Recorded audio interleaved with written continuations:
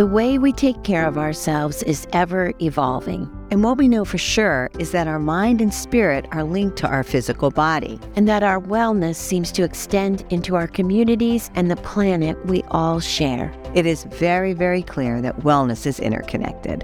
We love spending time with you to explore and practice the breakthroughs, the insights, and the passions of incredible people helping us all see the world in a whole new light. This is Health Gig. Dr. Alan Sussman, MD, is a board-certified endocrinologist and clinical assistant professor at the University of Washington. He's the co-founder and president of Rainier Clinical Research Center, and he's been involved with hundreds of evidence-based studies and the development of groundbreaking technology for the treatment of diabetes. Dr. Sussman is the author of the book, Saving the Art of Medicine, Observations of a Practitioner. So, Dr. Sussman, welcome to Health Gig. Well, all right, thank you for having me here. I'm very interested in our conversation we will have. We are too. Thanks for being here. We're very excited to be having Dr. Alan Sussman on our podcast today. He's just written a book called Saving the Art of Medicine that talks about all kinds of things, including, Dr. Sussman, your progression and evolution as a physician from bookish to mindful to heartfelt. So we want to hear your story and why you've written this book. It's a legacy. I've had a very eclectic career where I started, as all medical students do, bookish, learning about the information that's there. And now the information's only gotten more and more and more complex all the time. And that doesn't make a good physician, but it's a foundation. Then once I get in practice, I'm dealing with patients on a regular basis. And I realize that's what medicine is about. It's not about the book learning. It's not about that information, which is important in order to have some background and some direction to go to. But ultimately, it's the relationship between me and the patient. And I've had simply wonderful, wonderful relationships with patients for decades. In fact, they probably are responsible for the book being written. I retired. They said to me, "So when is the book coming out?" I didn't realize there was a book coming out. And during my time as being a physician, not only did I develop these great relationships that were very important for me and for them, but I also became more in touch with a more heartfelt sense of myself, which was compassion, wider pictures of just what we're talking about, but how it all relates to the world in general, to a sense of unity. There's almost sometimes a spiritual part that can come into it. I became, as they say, holistic. And I was involved in various different holistic matters, including alternative medicine. And I was on a commission for 2 years from the state of Washington, where we were trying to decide what the commonalities and how allopathic medicine, medicine as it's practiced in general, works with alternative medicine. And I'm a true believer in that all means of information and systems of belief need to be considered in a healthcare encounter. And why now? Why are you telling your story now? Partially it is, I did retire on not a very elegant manner. It was a question of COVID. COVID allowed me to have a lot of time to think and to reflect. I have a beautiful property out here, and I would be outside. And I was just thinking about my life and talking to other people who've always said you've done some fairly unique things in your life, and it would be worthwhile to try to spread the word or to let it out. And that's probably was the main reason why.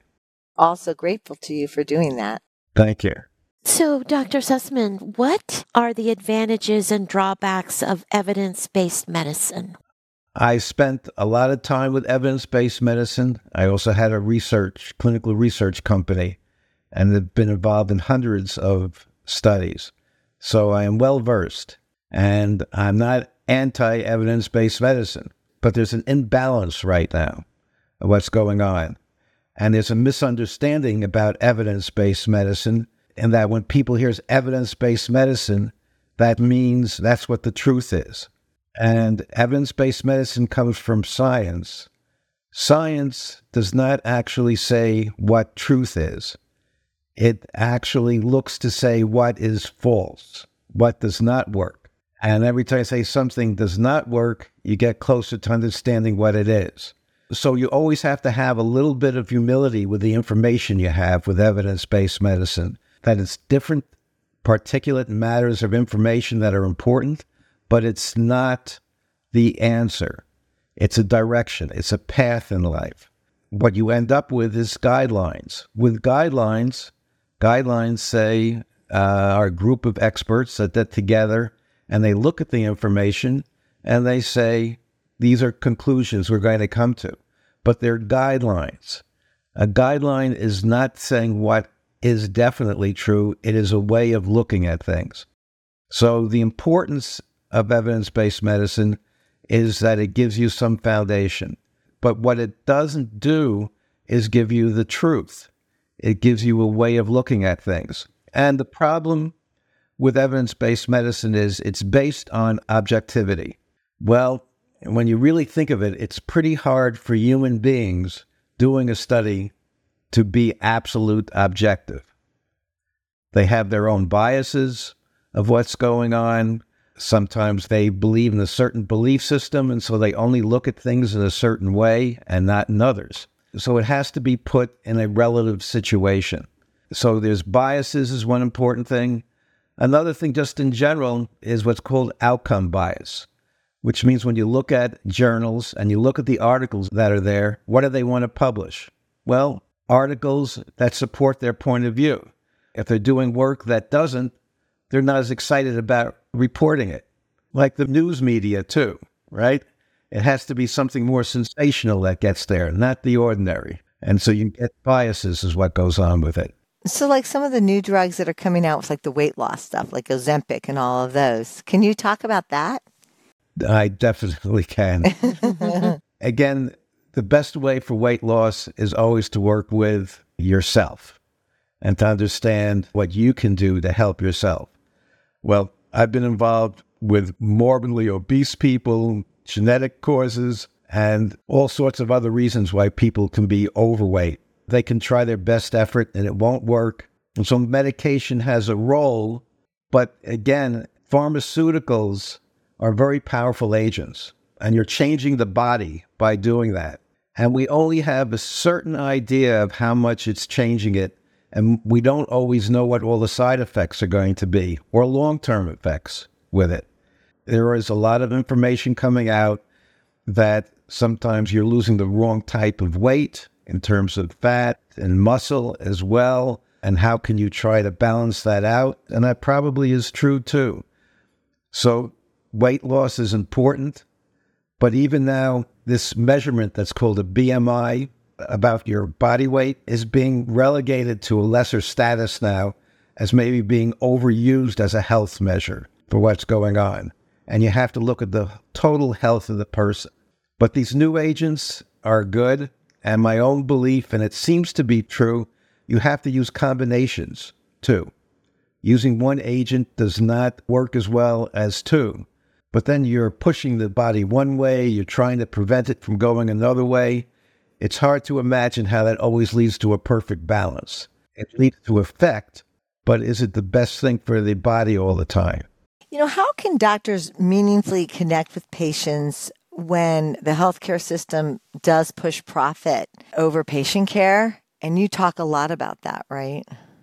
Absolutely. I don't think I can change institutions. I think institutions make incremental changes on a very small basis over time. And ultimately, when you have a healthcare encounter, it's the patient and the doctor. And so it's a question of them feeling secure in themselves and working in a relationship that is the most important part. Physicians have to go past the point of just looking at the financial part, and particularly these days they do. Most of them are employed now, but then they have pressures put on them of what they have to do to keep employed, so to speak. So there is an integrity factor here. And it's a sense of the reason why people become doctors, because they want to help people. They usually start on a very positive way of looking at what they want to do. The system might not be helping them. So they have to work on themselves. And another thing that I think is very important is doctors need to take care of themselves. Self-care is very important for physicians, and some of that has improved.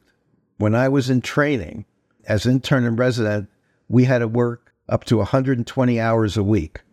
Now that's insane. That's insane, yeah. Yeah. And it's not healthy. No. And in the 3 years I was in New York City as an intern and resident, I was on a committee. We were unionized, and we actually went on strike on a very limited basis, asking for a 100-hour week. And it didn't work at that point. Wow. Eventually it did.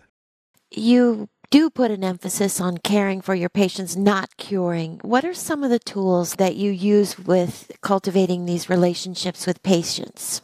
Beautiful question. As one part of the book, I talk about caring, not curing. There's also a quotation from Dr. Peabody 100 years ago saying, "The secret of the care of the patient is in the caring." So it's a more mindful, heartfelt view that needs to be instilled to be there. A ways of doing that is that the physician has to have good intention and intention of what they're doing in terms of what do they want to get out of the visit. And if the answer is, I'm going to cure someone, well, as we all know, people have all sorts of disorders, chronic, otherwise, that can't be cured. But that doesn't mean that the patient can't be cared for. And sometimes by just caring, listening, and particularly showing compassion for patients, that is the most important part. And some of the most important interactions I had with patients were times where one could say, what did you do? Nothing really happened at the end, but the patient felt really good at the end of it. They were listened to, and that's one of the important parts, listening to the patient and trying to listen to the patient without bias, because we all have our biases, but to really try to understand and be, and the important word is be, just be with the patient. And there are times I would just be with the patient 15, 20 minutes, whatever the visit was. And at the end, they would thank me. And then the most difficult part of the whole visit would be, I then had to come up with some code of what I was going to charge insurance for. And if what we did was to be used as a code, it would never work. So it's almost two different languages is what you're saying, right? Like the medical system speaks this and you need a code and you do it this way. And you as an individual now kind of leading with your heart and with your mind and compassion. As you say at the beginning, the education, the book stuff is beginning to take a little bit of a back seat. I mean, it's there. It has to be there. It has to be there. You can't even be where you are without that and all your experience. But yeah, how do you blend it is what you're answering. And the thing is, that's a natural human quality. We know when we're having a good conversation with someone, when you're feeling good about where things are going. And the interesting thing is when it's tried to be looked at even on a scientific basis, which obviously can be very difficult because you're talking about subjective feelings, there's evidence that it makes a difference in outcomes. Purely, you can give someone a medication, and it can also be a question of how you present it and how well the medication will work. Because you talk about the mind playing the part, the placebo effect in a way. The placebo effect, which, right, as you sort of said, in a way, because everyone sort of shrugs their shoulders a little bit. You see, this is why I want to get rid of the word placebo. Okay. Because when you hear placebo, somewhere in your mind is the idea is we're talking about something that's not real. Yes. That's really not doing anything, but it's there. But it's there, right. And what I'm saying is it's actually an integral part of healthcare. So among other things, I want to change the word placebo. I came up with an acronym, TIP, which stands for Therapeutic Interventional Potential. That's good. I love the word potential. Potential. And Yes. I just like the idea is that a patient can say is, I'm now going to give you a tip. That's good. Yes. Oh, that's good. How did you get into mindfulness? What sparked your interest there? It was a journey. And the story is that you have to make something good out of something that wasn't. I ended up with a very severe injury where I cut 8 tendons on my right hand. Oh, And the details of it horrify people when I tell them about it, so I won't go into details. okay, good. Besides having young kids and the practice, I was a very avid tennis player and played piano. And you can't do that with the hand I have now. Over a year and a half of having surgeries and seeing what could be done, I realized that wasn't going to happen. And some friends had started this men's group that in the past I always says, I can't do it. I don't have time. Suddenly I had time and I started going to the men's group, and that got me involved in meditation work. It fit perfectly for my being and who I am. And I ended up going to all sorts of different retreats, seeing the Dalai Lama several times, actually, involved in healthcare meditation groups that I even started, and have some good friends that are well-known consultants in the world for doing meditation work, and just learn more and more the benefit of that. I'm not trying to promote saying is if you're not meditating, you're not going to be living life right. I'm just saying meditation has parts to it that, as you were asking about, that leads to a sense of mindfulness, of intention and attention to what's going on, and a sense of humility of what's going on, as well as compassion. And I think those words are important to decide how you as an individual can work with that. And that works actually both ways. It's for the physician and the patient. The patient has to try to promote those parts, including even having some compassion for physicians. Yes, yes, both ways. You know, you also talk about, and maybe this is what you're saying with this mindfulness mindset, the idea that traditional medicine looks at our body parts and we treat our body parts. Like we have pancreatic cancer, we have lung cancer, we have this cancer, we have this disease. What do you miss by labeling things so specifically when you're not looking at it as treating the human body as a whole? Again, one of the stories in the book studies that I just find marvelous to discuss with this, it's the gorilla suit story. And this is a psychology study that was done where they had about 10 people in pairs passing basketballs back and forth. And then they would have the subjects who were going to be watching 3 or 4 basketballs being passed around 10 people. And they said, well, this is a very important study. We want you to tell us the exact number of times that the basketball is passed. So there had to be a lot of intention put on a very focused part of what's going on. While this is going on, a person in a gorilla suit walks right through the middle of the crowd of all what's going on and the other side, and about 50% of the people never saw the gorilla. That's what can happen in science, too, is science is very specific in what it's doing. One term I use is called rigor and rigidity. They're very rigorous, so that they're really trying to present something, but they're very rigid in terms of a very specific particulate part. So it's little pieces of a puzzle, but it's not the puzzle. And very often then it might forget about the whole puzzle, what's there. You're just with the parts. And I feel what's important is you have to look at the whole part that's there.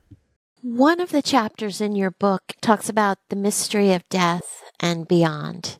Can we talk a little bit about that? Tricia and I found that part of your book compelling. Yes, to me it is an important part of the book. There is a lot of different parts to it. People get more involved usually with the other ones more than this. Over my whole time as being a physician and maybe just being a human being, I've just learned a lot about life through dying and death. There are a lot of different synchronicities that can happen at the time that just say that that's odd. I don't know why that happened. Each one by itself, you can say, oh, well, sure, those things will happen. But the first time I had an experience that maybe just scratched my head a little bit was I had a patient who was dying, and he was a diabetic. I had known him for a group of years, And he had never really followed what I was telling him to do. Quite frankly, I don't think he ever was able to really understand it that well or felt like he could relate to it. He ended up eventually in the hospital with a lot of diabetic complications and needing an amputation. This is years and years ago. There wasn't such things as even hospice at that time. He was in the hospital and he was going to die. And eventually he became, what for all purposes that I can see, comatose. And I would get calls from the hospital unit that he was on, from the nurses saying, we can't get a pulse. We don't hear a heartbeat, but it doesn't seem that he's passed yet. And they kept on saying, what should we do? What should we do? And I said, well, I'll come over there. And I know he was going to die. I didn't make it an emergency. I came over that evening to see him. And there was this very shallow type of breath that might be there, but it was very shallow, no other really movements. This idea suddenly came to me, maybe he didn't know he can die. Strange idea. But so I took his hand and I said to him, it's okay for you to go. That was his last breath. Literally. So he had that control, that sense of what was there. I've had my mother-in-law who had metastatic cancer, and I was peripherally involved with her care still. She was kept in a nursing home. My wife's family was there, and I had to go for a couple of days to a meeting, and I assumed there's no way she would be around when I came back. And I just sort of told her when I left that I hoped that she was comfortable and that I'm glad to see that she's surrounded by her whole family. I came back and was amazed to see that she was still alive in a coma, and within an hour of me coming back is when she passed. And I just knew this woman well, that she was always caring for everybody else, and I almost had this feeling that she wanted me to be there. Oh, and she wasn't going to pass until there. So I think there's a transition part that I think is very real, and I think it could be helpful for people to be aware of that when people are dying, and also realize that it is a process that isn't necessarily always to be feared, but is to be sort of accepted as another part of your whole life's journey at that point, and that there might be other mysterious parts to it. And what do you mean by other mysterious parts with it? What exactly happens? Are we just material beings? When we talk about spirituality and spirit beings, maybe a sense of unity, there are a lot of people that maybe you must say poo-poo it. They just don't want to look at it. Science has a good deal of difficulty with it because it's ethereal, not anything that they can measure. And it's almost if you can't measure it, it can't be there. But I think as there are so many millions of people that have had experiences that have to do with death and dying, I've had at least one good friend who had a near-death experience and how that changed her life, that I'm not certain that there aren't other ways of looking at life in a non-materialistic way that has validity, and if nothing else, it could have an important meaning for us all. So how can doctors get trained in transitioning people into death? How can we teach doctors the importance of that? Hospital systems and medical systems have evolved to try to be involved with death and dying, particularly in the hospice range, right? And that gives some framework from what's there. But I agree with you, it would be good if it can be down to every individual being open and aware to what's possible. And probably the most important word to use is the word be open to it. Because we all have our belief systems, and we get trapped in them to some extent, and we can't see anything outside of them. So how can we open ourselves up to the other idea? Because I think we can find other areas that not only might have truth, but as I said, meaning. That's all that counts. Is it the best way for us to look at the time of death is that's done? What's your experience with near-death experiences? This one woman who I've known for many, many years, she was a NIH, National Institute of Health, PhD physicist. That sounds like someone that has a pretty deep scientific background, right? And will have a certain amount of skepticism about non-materialistic matters. She had this heavy glass mirror that fell on her, and she was clinically dead when they found her. There was no pulse, no evidence of any activity at all. She did come back, and she did vividly explain the journey that she went on. And there are books that are written about this too that shows a certain amount of commonality of experiences, going to the light, going through a tunnel. She then gave up her position as a physicist. She had done some meditation work before that, and then became a healer at a distance. You're talking about an area that really is going to scratch your head. Yeah. Is healing at a distance. She's been on different TV programs, etc., as well as having a very, very thriving practice of helping people without not even being there. Again, which really gets into this whole idea to me is what type of communication do we have between ourselves? Because she seems to affect some changes, but it's a very difficult area for science to get around because it's a very hard thing how you could design a study to really show that in that way. And I'm not certain that's the best way to do it. Are you afraid to die? No, because I look at my dying as part of my life. I would hope that dying could be a nice transition into whatever, I don't know. But I think there could be more sense of fear or a need to grasp on to different parts of yourself, like your ego, if you're saying, this is it, I'm done now, right? right? And that could be pretty fearful, saying, I'm done. While saying, this is just I guess the word I like using is transitioning to something else. Now, what happens afterwards? I leave that to other people experience to say what that is. I don't know. I love the way you end the book. And you say, in the end, love and connection are all that count. Isn't that the truth? It's one of those words. The word love, I think, is extremely important and powerful.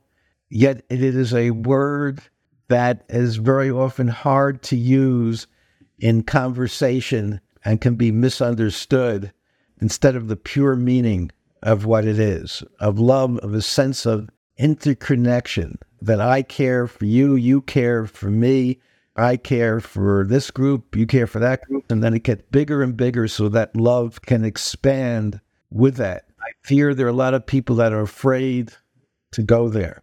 It's a little bit where they get stuck in their own little world and they're afraid to really let everybody in. Well, Dr. Sussman, wow. Thank you. Yeah, that's a great way to end this because it is about love and connection. I love ending with that too. Yes. Yes. Thank you, Dr. Sussman, for joining us on Health Gig. I enjoyed it immensely. Thank you for having me. Thank you for joining us on Health Gig. We loved having you with us. We hope you'll tune in again next week. In the meantime, be sure to like and subscribe to this podcast and follow us on healthgigpod.com. I'm Tricia. And I'm Doro. Be well.